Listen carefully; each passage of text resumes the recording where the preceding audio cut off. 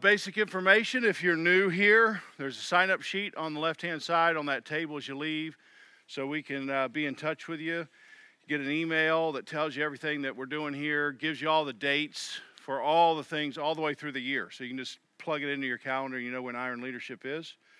There's a website if you want any content that we do here or in past times.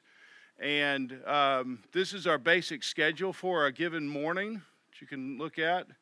But there were 20 guys here this morning, 6 a.m., way to go. And that's just the quiet time together. We sit quietly, read the Bible, pray, and you're all invited to that. So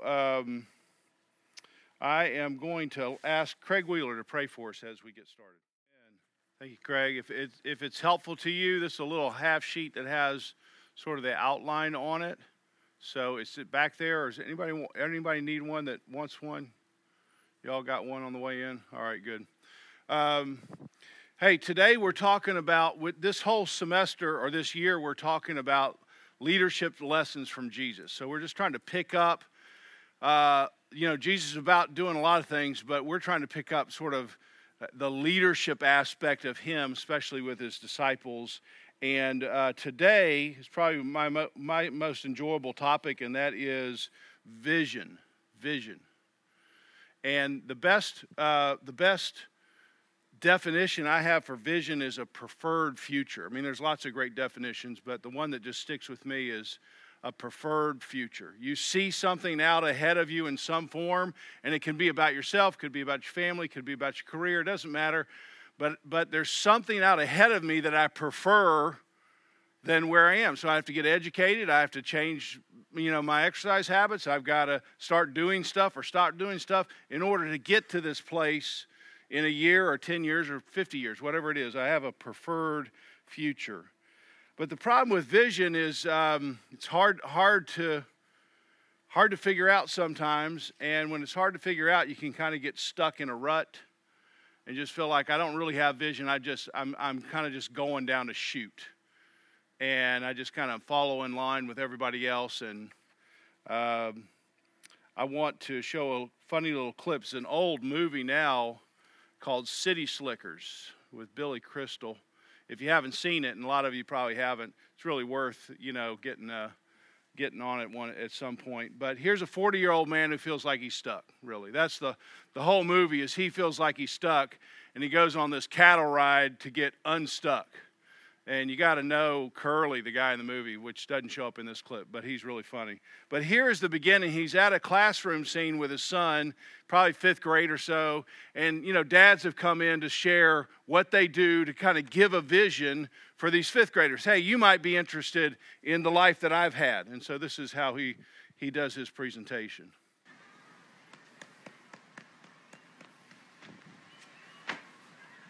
Mr. Robbins. What? Value this time in your life, kids. Because this is the time in your life when you still have your choices. And it goes by so fast. When you're a teenager, you think you can do anything, and you do. Your 20s are a blur. 30s, you raise your family, you make a little money, and you think to yourself, what happened to my 20s? 40s, you grow a little pot belly, you grow another chin. The music starts to get too loud. One of your old girlfriends from high school becomes a grandmother. 50s, you have a minor surgery. You'll call it a procedure, but it's a surgery. 60s, you'll have a major surgery. The music is still loud, but it doesn't matter because you can't hear it anyway. 70s, you and the wife retire to Fort Lauderdale. Start eating dinner at 2 o'clock in the afternoon. You have lunch around 10, breakfast the night before. Spend most of your time wandering around malls looking for the ultimate soft yogurt and muttering, how come the kids don't call? How come the kids don't call? The 80s, you'll have a major stroke. You end up babbling to some Jamaican nurse who your wife can't stand, but who you call Mama. Any questions? Okay. So that can happen. If you just don't have a vision, you just get into this rut and you get stuck and you feel like, hey, I'm just going to go through these decades and this is something funny. But that really can happen because you don't have a preferred future, so you get stuck in the way everyone ends up doing it. Most of you know the name William Wilberforce. He was a British, not the prime minister, but British parliamentarian. And he was sort of the catalyst for ending the slave trade in England. And he got a hold of this vision, and that drove the rest of his life. He had a preferred future. That was that all men were created equal, and they should live free under the Lord. And that shaped everything he did. He got other things accomplished, but that one main passion sort of drove him, and he tried to help other people catch that same vision so something can happen. And there's a movie called Amazing Grace, which again is a great movie to watch. And here he's trying to sell some of the constituents on it, and you get a sense of his passion and his vision. Gentlemen, would you stop the music, please? Thank you. Ladies and gentlemen, I hope you have enjoyed our little tour of the estuary. But now our sergeant is almost over, I have a confession to make. This trip wasn't purely arranged to reward those MPs who have supported me in the past year, nor am I the only sponsor. What's he doing up there? Ladies and gentlemen, this is a slave ship, the Madagascar. It has just returned from the Indies, where it delivered 200 men, women, and children to Jamaica. When it left Africa, there were 600 on board. The rest died of disease or despair. That smell is the smell of death. Slow, painful death. Breathe it in. Breathe it deeply. Take those handkerchiefs away from your noses. There now. Remember that smell. Remember the Madagascar. Remember that God made men equal. So he has a passion. He has a passion about a preferred future. And it's grabbed a hold of his soul. And in order for it to happen, he's got to get other people to have that be their vision too. But it takes somebody to say, this is the way we're going to go. And in terms of vision for you, whether it's your life, you've got to be the person who takes hold of that.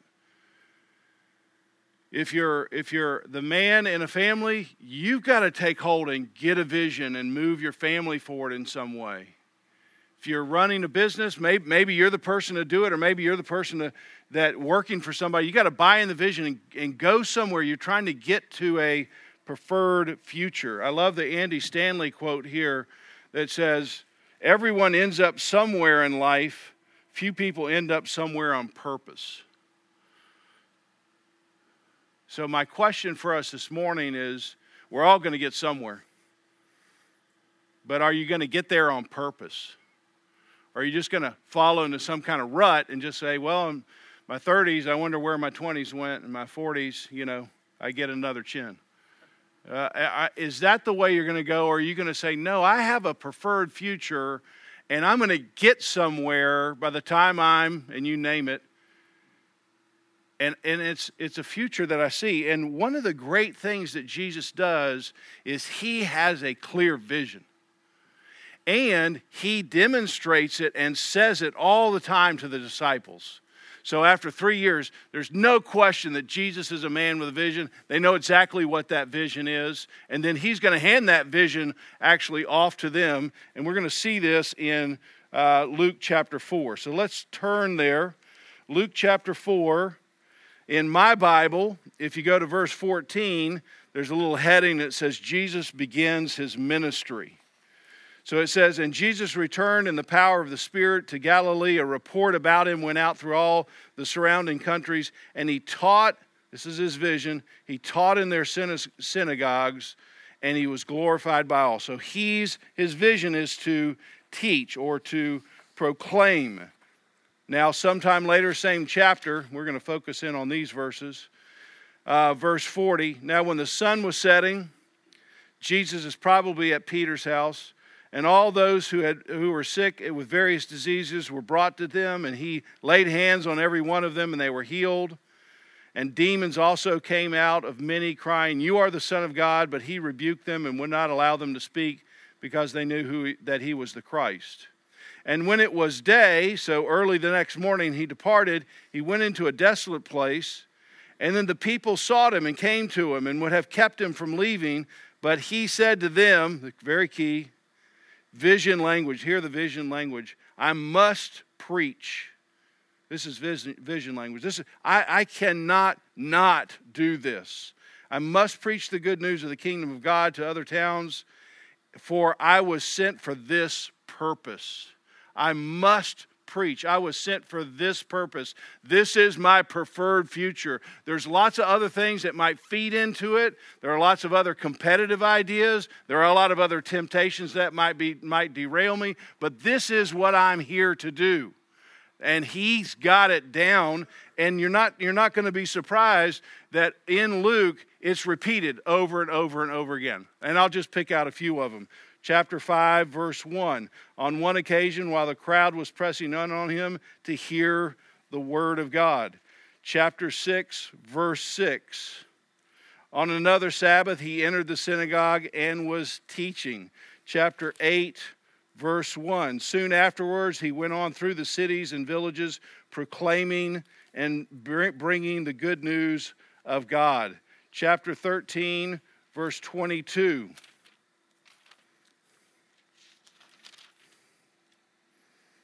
And he went on his way through towns and villages, teaching and journeying towards Jerusalem. This is what he's doing.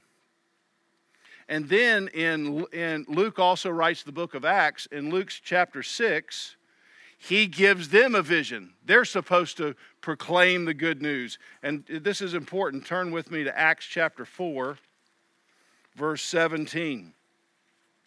So the disciples have begun preaching. Lots of people are responding to their preaching.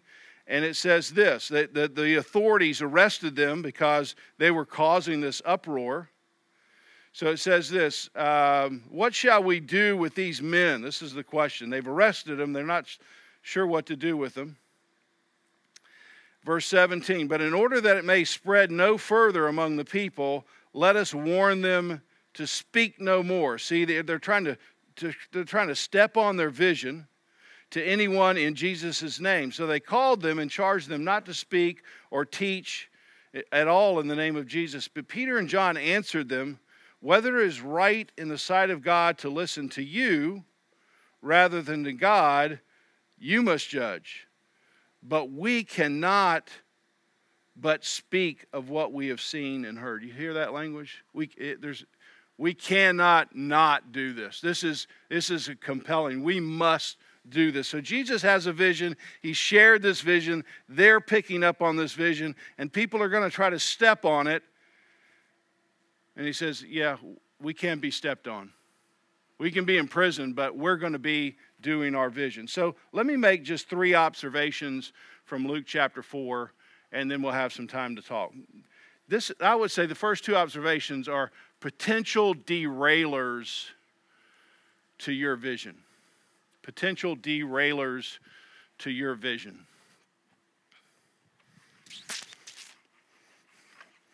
First derailer that we're going to see from Luke chapter 4 is you're proficient in an area that's not a priority. Let me explain what I mean by that. You're proficient in an area that's not a priority. Now, there are lots of derailers. This is just one that we see here. And let's say this is a compass. Here's the needle. And you're trying to aim in this way. And on this side we have passion and priority. And on this side we have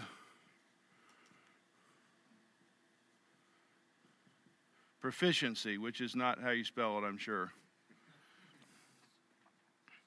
And when you're trying to think, hey, what is my vision?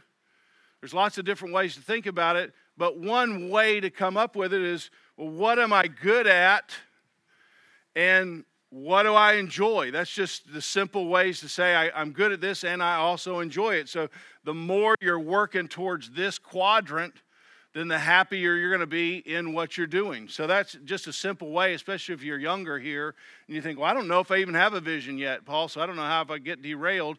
The beginning of shaping that would be, well, what am I good at and what do I also like? But there are other quadrants here, and you can get in this quadrant over here, which is I'm really good at something, but I don't have any passion for it. Or you could have some passion for it, but it doesn't seem to be like a priority. And I would say what's happening, the potential here for Jesus is that he's 100% effective at healing people. You notice that? Everyone got healed. Everyone the next day is looking at him. So he is 100% proficient. He's 100% effective. And it's a good thing, but it's not his vision. It's gonna, if he stays over here just doing what he's good at, but it also isn't his priority, he's going to be derailed. He's going to be sidetracked. And it's fine that he does that, but it's really not his vision. Now, I think this is so important because it's very easy for you to just stay in the quadrant of something you're good at, but it's really not your priority. And part of being a mature leader is learning when to say, I got to shut that down. Or I've got to limit that thing. Some ways that you hear this in leadership language is good is the enemy of great. I've really got something I want to do, but I'm kind of good at this, and I end up getting sort of sidetracked over here. And I wonder if you ever thought about how hard it was or could have been for Jesus to walk away from a crowd of people looking for him, and he's 100% effective, but he has to walk away. That's a hard thing. Think about how heady it is for a 30-year-old guy who's just starting out in ministry. You're sought after. You're wanted. People want to keep you there. So he can't allow just being good at something block him from where he's trying to go. Now, here's the interesting thing about this. The disciples take on Jesus' vision. They become proclaimers. We saw that in Acts chapter 4. And you kind of have to be a Bible nerd to know this, but a few of you would know it. What's the first potential derailer for the disciples? They're lined up. They're preaching. They're having great success. They're right in this zone. Acts chapter 6. Women who aren't getting food. Now, it's a good thing. They should address it, but you remember what they said? We can't neglect the preaching of the word in order to help that issue, so we got to get somebody else. See, it's not our priority. It's somebody else's priority. It can be your vision. That could be your vision. I'm in the service quadrant. That's what I really like. That's fine. But do you see how they could have easily gotten sidetracked off the vision and said, well, we're here to heal and to help. But that wasn't the primary thing they were here to do. They were primarily here to preach. So my question is, just do you know what this quadrant is for you and your vision? Do you know where those passions and your priority or passions and proficiency line up? Because it's easy to get sidetracked. Now, when you're doing your life, you're going to spend some time in all these quadrants. It's not like you're always going to be in this one quadrant. But if you're over here and you're just doing things that you like but aren't a priority, then you're probably just distracted. And if you're down here, things that you don't have any passion for, they're not a priority, and you're not proficient at, then that's drudgery. Some of you might go, that sounds like my job. then you need to get a new job. I mean, I do some drudgery things, but I don't spend a lot of time down in that quadrant. When I'm in the drudgery, it's like, hey, somebody else got to do that. Somebody came to my office, hey, Paul, this was yesterday. Paul, how many people were at the fall festival and how many hot dogs do we need? Yeah, that's this quadrant for Paul Phillips. I said, hey, that's a great question. It really needs to be answered, but not by me. So I'm not going to get into that zone. So I gotta think. You got to think, where am I moving in this direction? I don't want to get sidetracked in some way. I want to make sure I know what I'm aiming at. I have a preferred future, and I'm going to get to that particular place. All right. So if let's say you're in your 50s or 60s or 40s or 50s, which some of you are. You should really have a beat on this. You should really say, I know now. This stuff I'm good at. This stuff I like, I'm not very good at it. Or these are things that distract me. Or this stuff I'm good at, but I don't really like. And I've kind of got stuck doing stuff I'm good at, but I don't really like. So it's time for you to shut some things down and say, I know this. If you're in your 20s or 30s, maybe you're still trying to say, well, I'm still trying to figure out what is my passion, what is my priority, and how can I get more of my life in this zone up here rather than these other quadrants. Of course, if you're brand new at something, and I'll talk about that in a minute, then you're going to be spinning around here trying to figure out what to do, and that's okay at any point in your life. All right, so there's another derailer. One derailer is you get stuck somewhere else in here. In this case, Jesus was really good at healing people, but that wasn't his priority. So he had to say, hey, I'm going to do this thing, preaching. Second derailer, notice in verse 42, chapter 4, very, very easy to get derailed by this. 42, and the people sought him, came to him, and would have kept him from leaving. So the second derailer is the voice of others. That's a big, big temptation. Again, you're 30 years old, just come out of the ministry front door, everybody likes you. Everybody wants you. Everybody wants you to stick around. That's pretty heady for any age, but especially at 30. And it could have been very easy for Jesus to say, okay, let's stay here. And he probably heard these things. Jesus, you can't leave. People are just now coming. Jesus, you need to build your platform. That's the way you'd hear it today. Jesus, you're trending. So, while you're trending, let's get on it. You can't leave now. There's so many unmet needs. All kinds of ways Jesus would have had another voice to follow, but Jesus was going to follow the Lord's voice, which also was his voice. So you're going to have competing voices, and at some point you're going to say, no, I've got one voice that I'm following. This is the vision that God's given me to do my job, my family, my community, myself this way. And it's not going to be my way. That's what I'm saying. You got to find your own vision and your own voice in that. And this was one of the most important things for me, especially in starting the church. And I read this from a book called The Leadership Challenge, I think about 9 years ago. And here's what this was a good book, but it was a great book to me because this one paragraph. What is your leadership philosophy? Are you prepared right now to say what it is? If you aren't, you should be. Before you can become a credible leader, which is one who connects what you say with what you do, you first have to find your own voice or your own vision, I might say. If you can't find your voice, you'll end up with a vocabulary that belongs to someone else. This was so critical to me.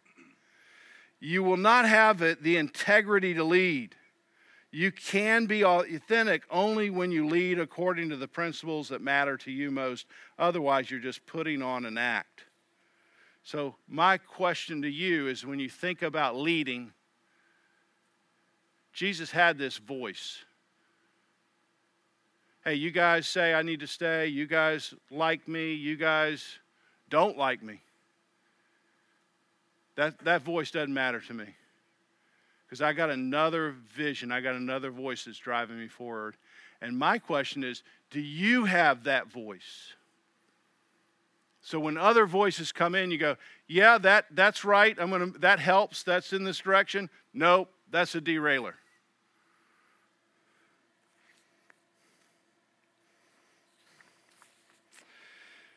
After 15 years on the Young Life staff, you find your own voice. Doesn't take that long. But people come in and say, oh, we should be doing this and that. And after 15 years, yeah, we're not going to do that. We tried that, didn't work, or that's not the way we're rolling here, whatever it is. But at 39, I became the pastor of church and never been on a church staff, never been particularly involved in a church, didn't want to plant a church, didn't think I was qualified to pastor a church. So at 39, I was swimming.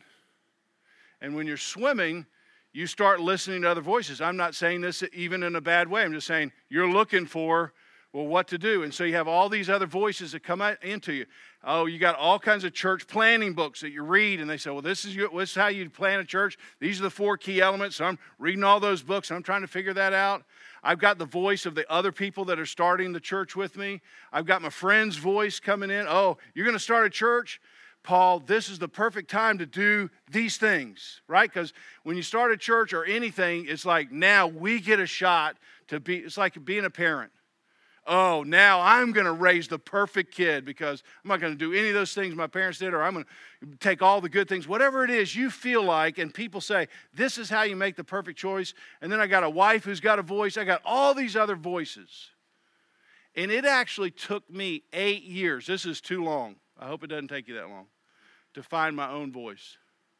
It was a long 8 years.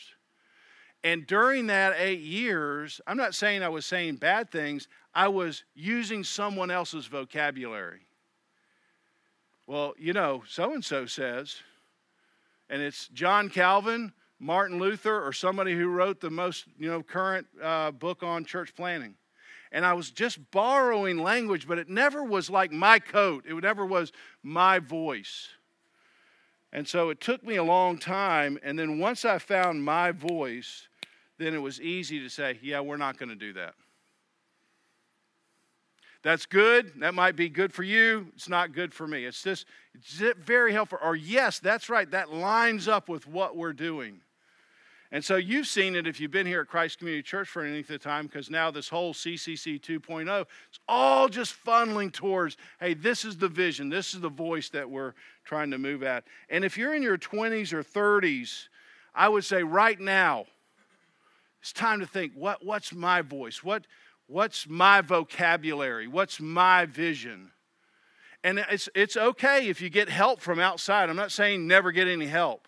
But at some point, that help has to become you. That's what you think. That's what you believe. This is what's driving you forward. Not the voice of your dad.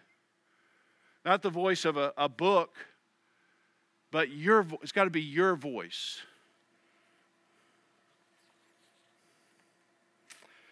How does Jesus know what to do? So 2 derailers. How does Jesus know what to do? Verse 42. And when it was day, so sun just coming up, he departed. He went into a desolate place. That's the first step in finding your vision or your voice, is you find it from the voice of the Lord first. That's the first step. And we talked about this 2 weeks ago. The most important gauge is your time with the Lord. So you got to invite the Lord in on this process. Lord, I'm trying to really follow your voice. for me. You've made me. It says in Ephesians that we're God's workmanship. So God actually has a vision for you. He fashioned you together for a particular time, and He planted you for 50 or 80 years in Wilmington, North Carolina, or wherever you've been, and He's fashioned you, and you're saying, God, I want to do that. That's the thing I want to do. And then I can just get a vision for that. And my question to you is, do you know what that is? And if you don't know what it is, the very first step is verse 42. Getting alone with the Lord and trying to hear His voice. It's not the only thing you do, but it's the first thing you do, and it's the most important thing that you keep doing. Let me give you an example, several examples for me, and then we'll talk. In 1986, I was 23 years old, and that was the first time I'd ever invited God in on a discussion about my career. Don't ask me why it took me so long, but it was the first time. The way I thought previous to this time was, God, I'm going to do something. I sure would like for you to bless it. That's really a bad plan. Hey, I like this. I'm going to go this way. God, can you chip in? Can you open some doors? Can you make this happen? You see, that puts me out front. But when I was 23 and I lived in a little trailer in Myrtle Beach, I said, God, whatever you want me to do, that's what I'm going to do. And that began me moving away from a lot of other things to really becoming a minister of the gospel. So that's the first key component step. And if you haven't done that step, that's the step that you need to take. Secondly, in 1989, I moved to Wilmington to become the Young Life Area Director. And while I was driving around town on my visit, I was with my boss. And he said, you know what, Paul? One man who serves faithfully for a long period of time in a small town like Wilmington can have a big impact. Man, that just stuck. You know how words, you hear a lot of things, it's like doink, doink, doink, and then somehow that stuck. And that's what I thought. Yeah, that is what I want to do. He put the words that were already inside, He put them in me. And I was like, yes, and that became my voice. That's why I'm saying it's okay to get outside help, but it has to become you. It has to become what you want to do. And that helped me so much say no to other things. I got lots of offers to go to other areas to do Young Life. And every time my boss would call and say, hey, can you go to Chapel Hill? Can you go to Greenville? Can you go to Columbia, South Carolina? I would say, look, if you want me to go, I'll pray about it. But when I call you back, I'm going to say no. And he'd kind of chuckle about it. But I say, but I already know. It's helping me say no to things. And so my question is, do you have some kind of sentence, something in some sense for you to say, that's why I'm going this way and I'm not going this? I'm not saying good choices, bad choices. I'm saying your choices versus me doing what Bill Sterrett would do. That's not the same thing. 2002, I had a preferred future with some other people. I looked around and said, hey, I want to stay in Wilmington. There's not a church in Wilmington that I want to go to that I want to bring my kids up in. I'm not saying every church is bad, but I had a preferred future for a kind of church in Wilmington. And I could see it. It wasn't clear, but I had a sense of what it was, and it's Christ Community Church. So God gave me and these other people a vision for what we wanted to do, and it was a preferred future. And then I'll talk about continuing on that journey next time. Well, here's the thing. Do you have a vision? Vision for your career? It's not all going to be the same. Vision for yourself, just as a man. Vision for your family as a husband or a father. Vision for your church or your community, whatever that is. Do you have some kind of preferred future and you say, I'm aiming at that. That's what I'm aiming at, and I'm going to use things that help me get there. Or are you Billy Crystal? You're just stuck in a decade and just moving along, and you get to your 80s and you're looking for yogurt. My hope is this, that I've stirred up more questions that I've answered. That's my hope. And you were going, just give me my vision and I'll be good. No, it doesn't work that way. But that you would have a chance to talk about it here. And then if you say, Paul, I don't know. I don't know where my passion and priority and proficiency work. Well, then come and let's have a dialogue. But this is the most important thing to get right as you move forward. And some of you, I see a lot of you guys here in your 20s, you're going to be figuring it out. This is the time to figure it out. Some of you that are older, and you know now, I got to shut some things down. I just get distracted, or I do things that are good, but they're not really the best thing, and I need to spend more time in that quadrant, and we'll have time to talk about that. All right, so here's what I want you to do. You're going to go through some of these questions, but the very first question I want you to answer is, what's the one thing I'm going to take away from today? So just start with that. You go around your circle of 3 or 4. Hey, if I only have time to answer one question, here's one thing I need to think about, talk about, process, and then we'll get to these questions if you have time. Ready? Break.